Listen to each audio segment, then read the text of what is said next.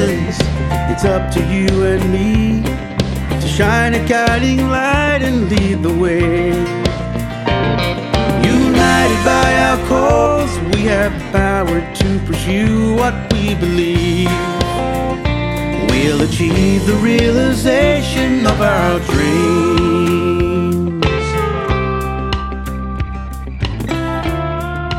Hello and welcome to the special extended podcast episode of New Horizons. I'm Vaughan Bennison. Thanks for your company.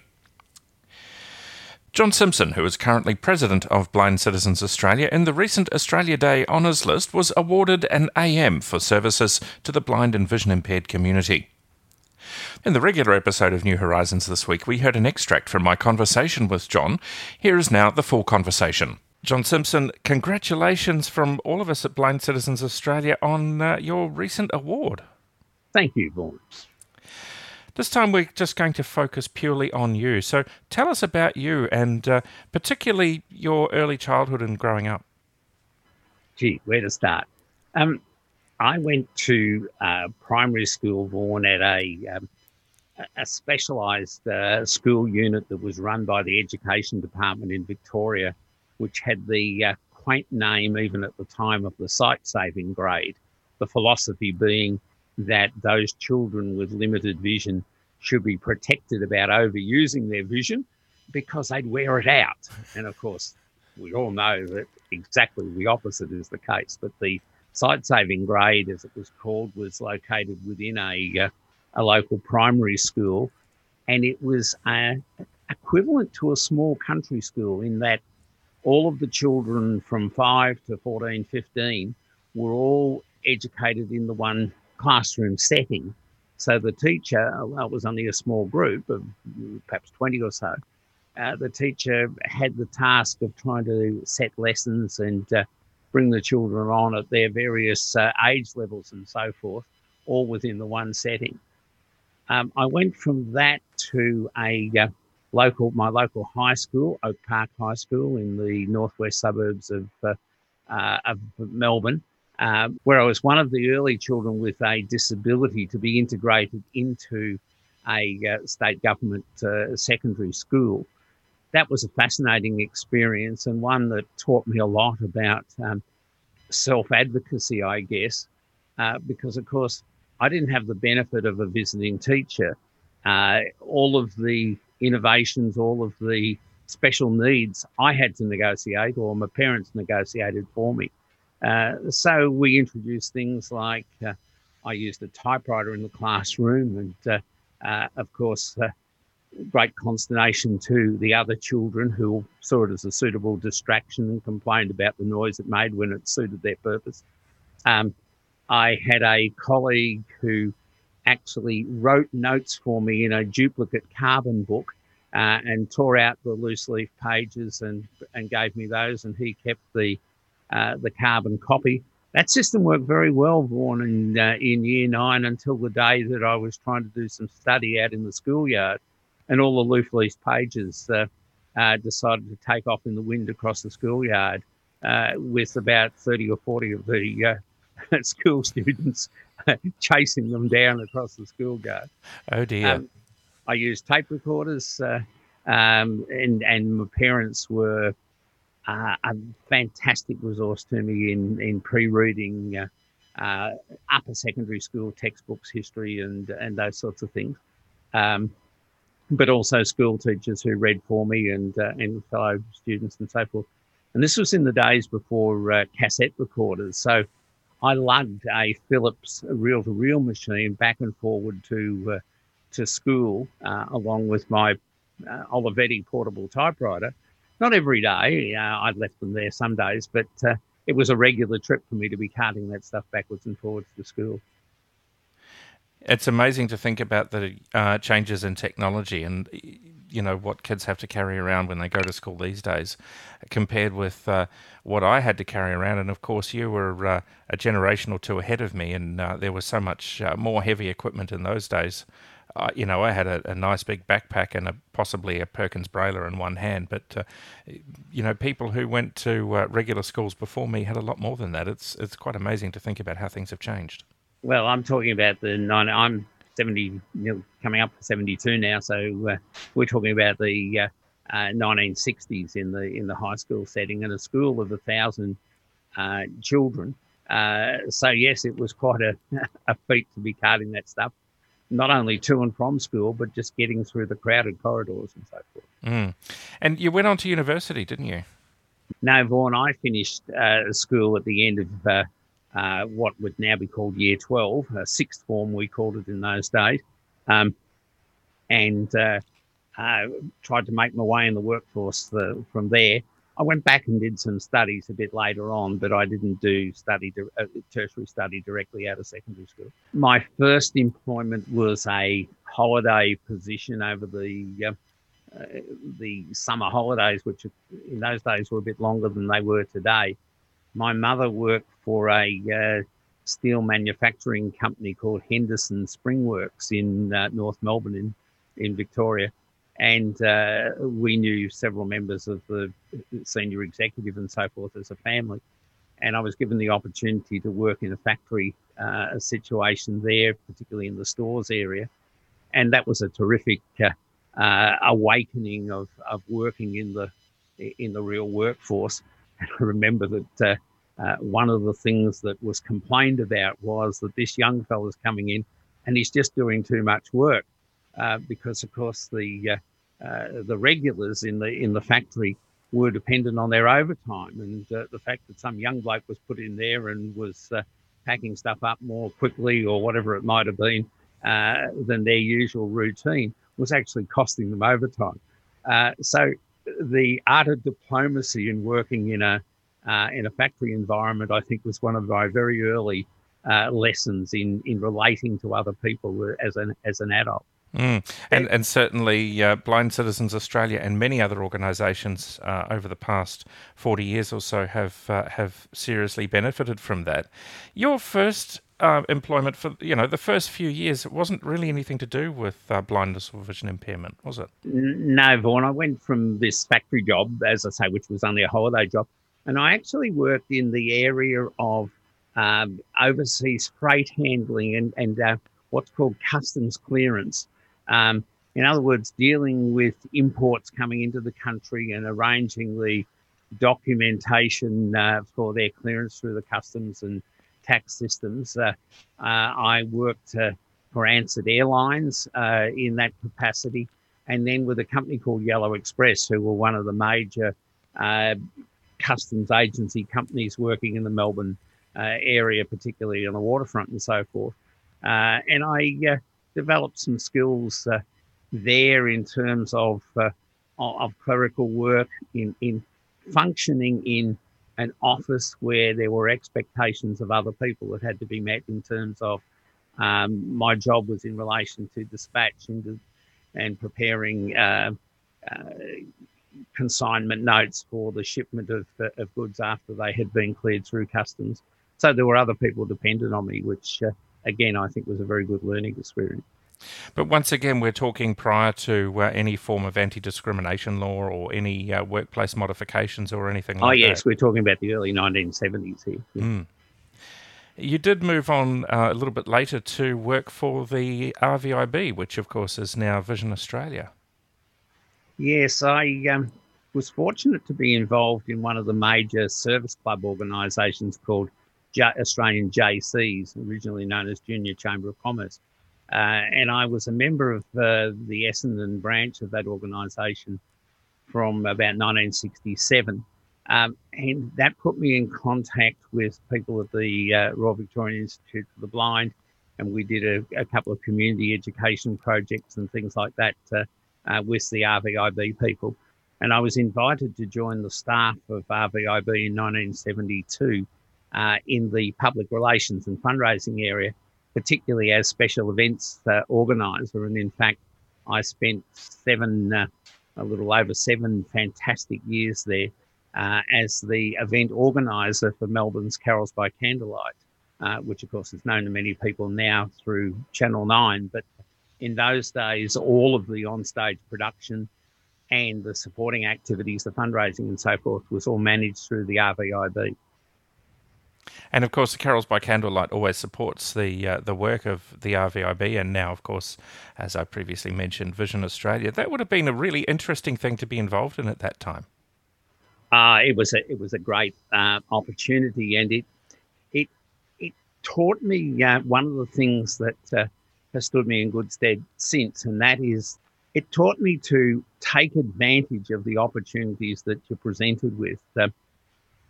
My first year, 1972, I worked as the understudy to a fellow by the name of Jim Duncan, who would be known to many of our longer-standing listeners. And Jim took ill. He had a heart attack on the 13th of December. And as the understudy, I was suddenly thrown into the role of organising Carols by Candlelight for that year. Now, I'd been involved as a volunteer for about 2 or 3 years before that, but really had no understanding of what lay between very early in the morning of the 13th of December and very late in the evening of the 24th of December. And I think probably that was one of the major things that taught me about not only organisation, but advocacy in terms of making sure that I got the best out of the staff team around me in terms of what I needed to get that job done. Having grown up and apart from your primary school, going to high school with regular sighted children, and then of course working in, I guess you might call it the sighted world, how did it feel to you to suddenly be working in a place with other blind and vision impaired people? I think I settled to that quite naturally, Vaughan, and in fact probably it was a bigger jolt when I came back out of that environment. In 1977, Jim Duncan announced his retirement, and I had been his understudy, and there was a sense that of expectation that I would take over that role. And the board of the organisation at the time made another appointment, which I found very hard to deal with because, of course, so much of my life experience was wrapped up in that one organisation. And again, that was one of the challenges in my life, was to move back from that and to pick up management level responsibilities in other not-for-profit organisations. And in fact, I went from the RVIB to the Australian Red Cross Society, where I ended up as Deputy Director of their fundraising department.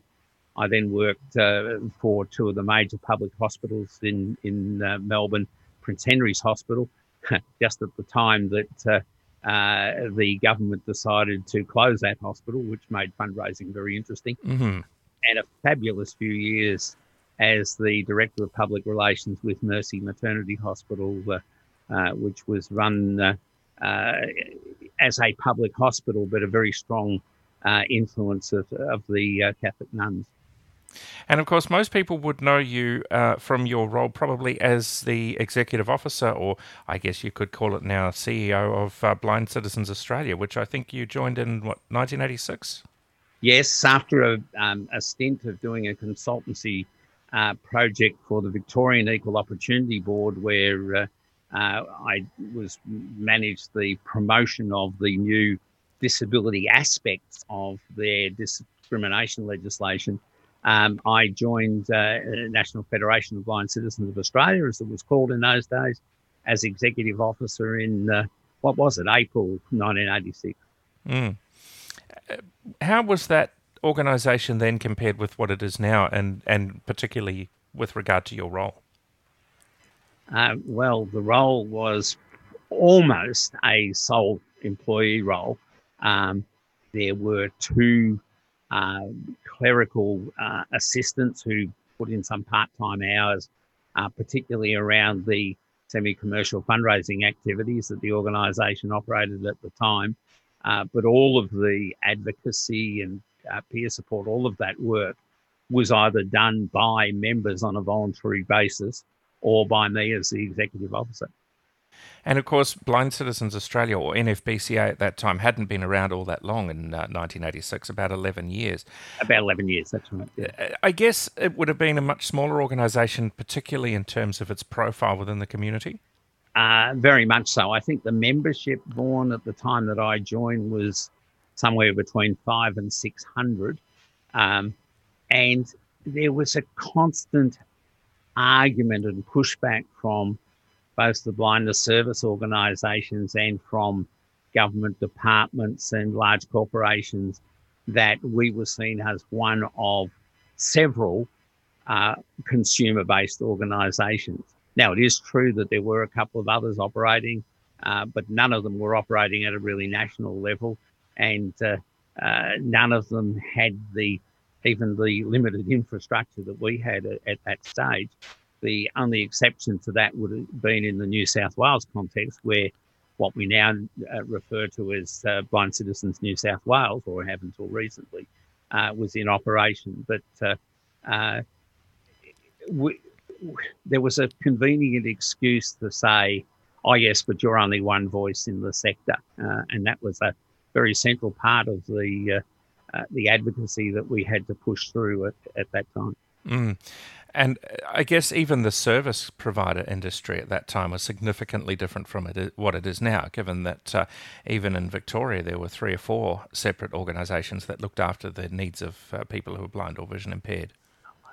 That's exactly right. 3 or 4 in Victoria, the Royal Blind Society, and a couple of others in New South Wales, and of course in Queensland, when we started to recruit members and establish an initial branch in Brisbane.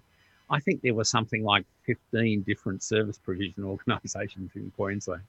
Yeah, that's quite terrifying. I remember when I moved to Queensland, there were, I think I counted 22. Yeah, so, that's probably right. Your memory is probably better than mine. And now there are far fewer than that in Queensland, and far fewer across Australia, with Vision Australia being the main one, and there are a few others, of course, as well.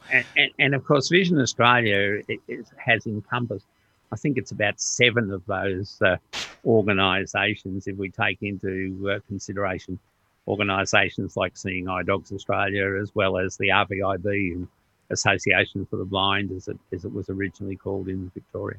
Mm. What you've talked about the issues relating to service provision and the issues related to the organisations and the organisational politics. What was some of the main work that you needed to do as part of NFBCA in terms of the community and in terms of advocacy for people who are blind or vision impaired? Well, there were 2 strings, and we might come back to this one, but there was a lot of work to do in terms of stabilising a funding basis and so forth. But putting that aside for a moment, there were substantial issues around the continuity of the blind pension, both what we now call the disability support pension blind and the age pension blind. There was strong resistance to the continuation of the specific provisions that related to those pensions, particularly among the bureaucracy. And of course also among other peak organisations of people with disabilities. And a lot of our work was in terms of, if you like, shoring up the need for and the importance of that pension. And the evidence was there, because even in those days, the ability for a blind person to have employment and have the security of their pension as well meant that many more blind people, as a proportion of the population, many more blind people were in employment than people with other forms of disability. It had influence in terms of the levels of remuneration that were available to people working in sheltered workshops. The blind people were much better off than other people.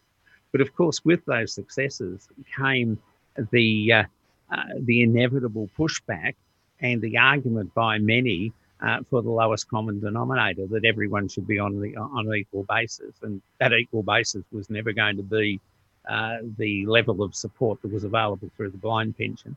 It was going to be the disability support pension as it was means tested for other people with disabilities. Other areas, Vaughan, that we were heavily involved in those areas were very much around communications. I remember a major campaign when Telstra, or Telecom Australia as it was called at the time, decided that they were going to dispense with their free directory service, the ability to ring as it was 013 in those days and request a telephone number so you could dial it because there was no other access to the printed phone directory. And we staged a major campaign to support the continuation of that, which Telecom Australia or Telstra eventually agreed to with pressure from the government. Communications was very important in the late or throughout the late 1970s and throughout the 80s. NFBCA, as it was very much involved in advocacy for and the actual licensing process that saw the establishment of the Radio for the Print Handicap network stations, with, of course, the station that you've been managing, Hobart, being the first of those on air, and then Melbourne, and eventually the others across the country.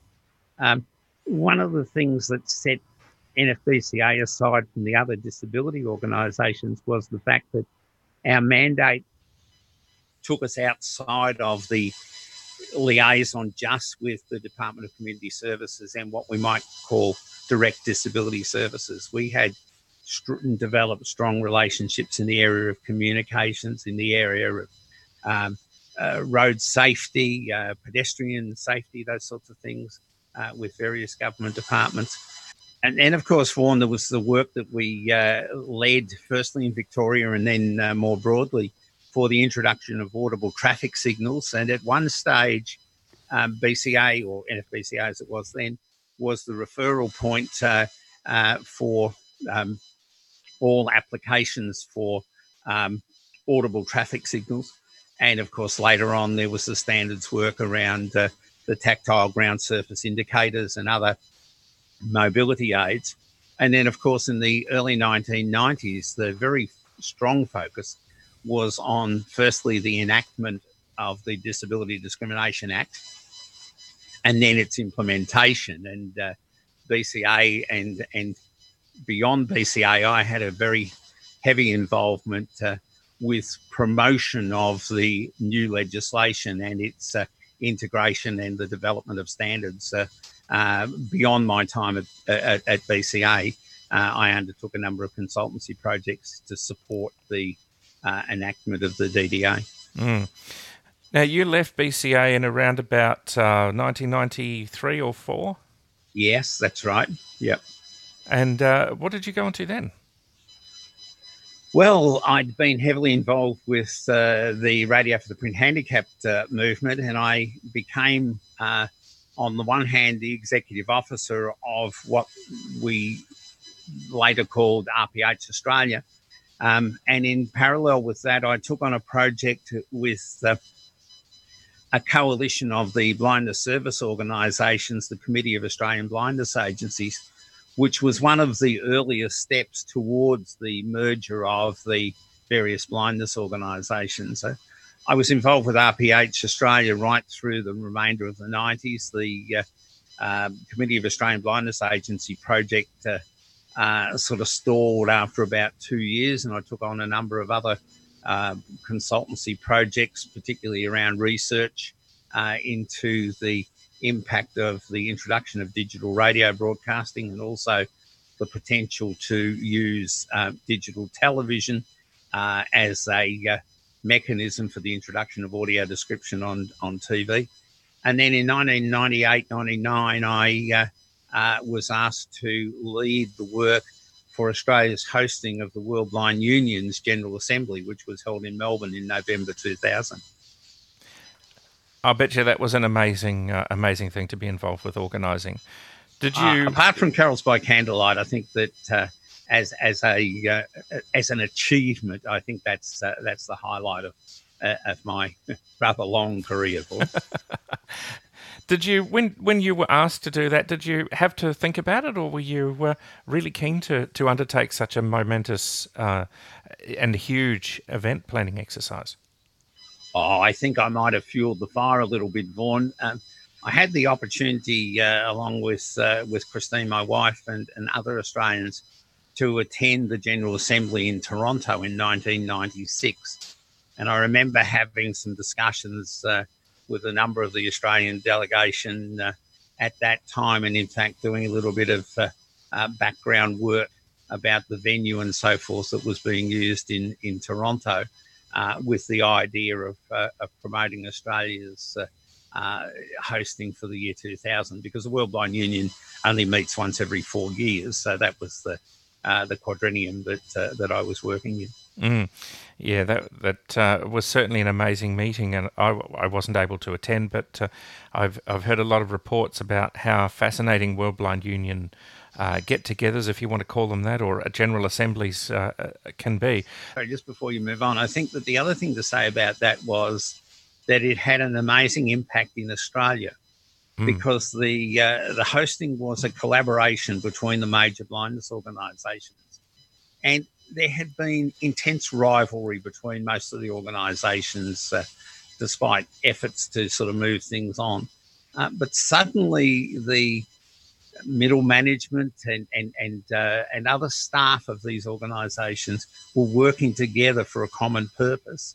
And I think that did actually a lot towards the merger of those organisations, which occurred only 4 years after that. And I think that actually helped set the stage for that work. Let's talk about your work with RPH Australia. That was where I first met you as the Executive Officer of RPH Australia. Was radio something that was always important to you? Oh, very much, Vaughan, yes.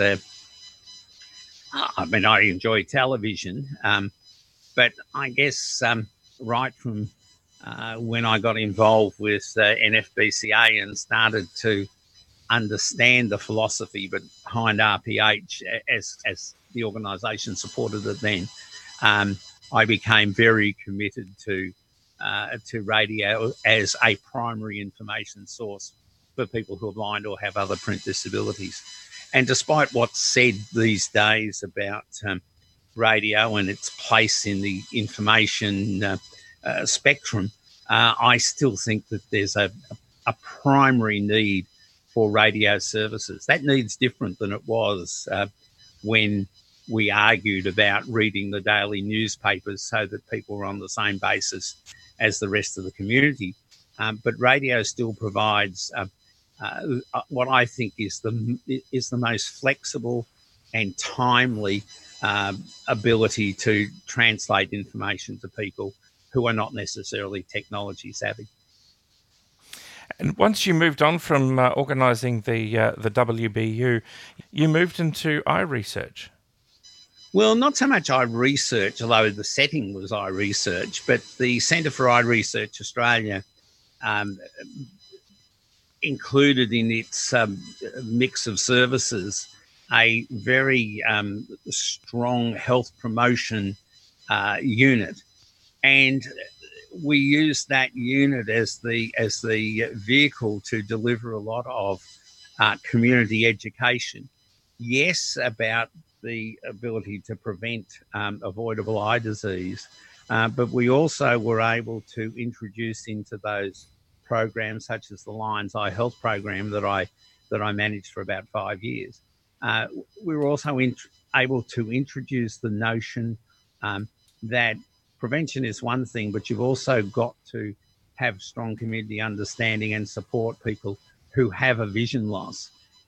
Previously there was a bit of a tendency to think of prevention at all costs, and lack of prevention equaled failure. And we were able to turn that thinking around, both within the centre and with its partner organisations such as the Lions Clubs of Australia.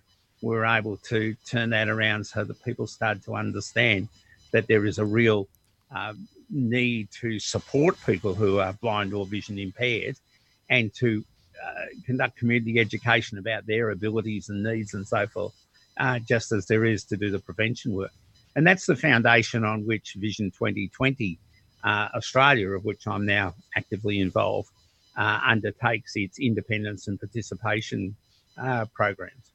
And your work with Vision Australia as Manager of Audio Description Services, did you pioneer that, or was that something Vision Australia had been involved in for some time? So Vision Australia and its predecessor organisations, particularly Vision Australia Foundation, or the Association of the Blind as it was originally in Melbourne, and Royal Blind Society, had used groups of volunteers to deliver audio description services for live theatre and places of public interest, museums and so on and so forth for some time. But those services were largely run in the name of the organisation, particularly after the merger, but without any high-level staff oversight. There were some fantastic volunteers who led the services and who also provided the services. And Gerard Menzies, the then CEO of Vision Australia in 2000 and whenever it was, 2007 I think it was, or 2008 probably, said to me, we need to coordinate this. We need to have a standardised approach across Australia. And he asked me to come in and do a review and to look at national consolidation of those services. That was a very interesting project because, of course, some of the volunteers were a little bit resentful that it might be implied that they needed management oversight. Other people welcomed it, but the end result was that we did pull together Vision Australia's audio description services that now, and certainly at that time and since, have functioned across the 3 eastern states plus the ACT, including places like Albury, Wodonga and Geelong. And of course, alongside that direct service delivery, we were able to do a fair amount of work in advocating for audio description to be available both on home delivery DVDs and also in the cinema area. We never quite got to the television industry at that stage, but things have moved on since. Yeah, audio description's a fascinating thing. It's been around for a very long time, and it seems to take a long time generally to get its foot in the door of any of the sectors in Australia for some strange reason. I think it's one of those things that unless you're actually directly exposed to it, either as a blind person or in the wider community, it takes a little bit to understand it and understand the value of it.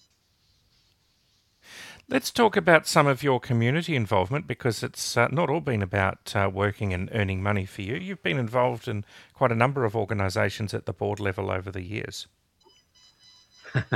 Yes, as a young fundraiser working in the public health sector, I was invited to join the board of an organisation called the Deafblind Care Association in Victoria.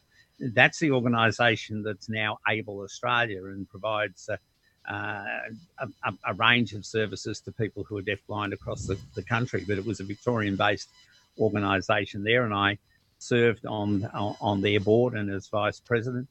I also, shortly after joining the staff of NFBCA, put my name forward and was successful in being one of 3 consumer representatives who was elected to the board of the RVIB, and I served there for a number of years, and a number of other involvements, and most recently, Vaughan, since I moved to Euroa in the northeastern part of Victoria, I've served on the board of Euroa Health, which is both a local hospital and aged care facility here in the local community.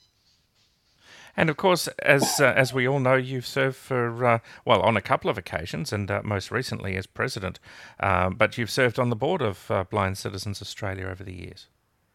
Yes, in between my, or after my professional involvements, up to 1994, I came back onto the board during the latter part of the 90s for a while, and again during the 2000s, and most recently since 2015, when I rejoined the board to support, Greg Madsen was president at the time, and then Emma Benison, and then, of course, I took up the presidency in 2017. What's in your future, do you think? Are you going to sit down and relax and actually retire, or do you think you'll just keep going? I've made a very strong commitment to both my family and to the organisation that I won't re-stand for BCA president beyond this term, which ends at the AGM in around November 2021. Of course, I'll have a year or so as immediate past president there. But I don't think it would be healthy for the organisation, and certainly not for myself or my family to keep up the presidency beyond that. Organisations need fresh blood and new ideas, and one of my main goals in this remaining time is, in fact, around BCA succession planning processes to make sure that there's a president in place beyond that. For myself, I'll continue to have some community involvements and possibly do some specific project work for BCA. But I'll be around the mid-70s by that stage, Vaughan. So this silly old bloke does need to slow down after a while. Well, once again, congratulations on your award. It's you've obviously had an amazing career and you've made an amazing difference to a lot of people in the community. What do you think that awards like this mean, not just for you, but for the people that you've represented all of these years? Look, I think it's a fantastic recognition of where BCA sits in the community now and what it has achieved. Obviously, awards like this are based on someone putting together some history, reflecting on the past, and that past is very much about the achievements of the organisation, just as much as it is about my own involvements in those achievements. So there's a real sense in which these awards are a reflection on the organisation, if not as much, perhaps even more so than they are on the individual. And I think that's fantastic. And I want to take this opportunity to work with BCA to celebrate the award from that point of view, not from my own point of view, but from the point of view that it's a recognition of how far BCA has come, and most particularly how far it's come in the last 5 years. And it's something that we can build on as an organisation in terms of ensuring that we are seen in the broader community as the articulate and authoritative voice of people who are blind or vision impaired. John Simpson, AM, thanks once again for joining us on New Horizons. Thanks, Vaughan. And that was this extended interview with John Simpson, AM, currently President of Blind Citizens Australia. If you'd like to get in touch with BCA, you can call 1800 033 660, 1800 033 660, or you can email bca@bca.org.au. That's bca@bca.org.au. I'd be really interested to know if you like these extended podcast episodes and if you'd like to hear more of them. If you'd like to get in touch with me, contact new.horizons@bca.org.au. That's new.horizons@bca.org.au. Or just call the main BCA contact number and leave a message for me. I'm Vaughan Bennison. Hope you've enjoyed your week. I'll talk to you again next week. We'll achieve the realization of our dreams.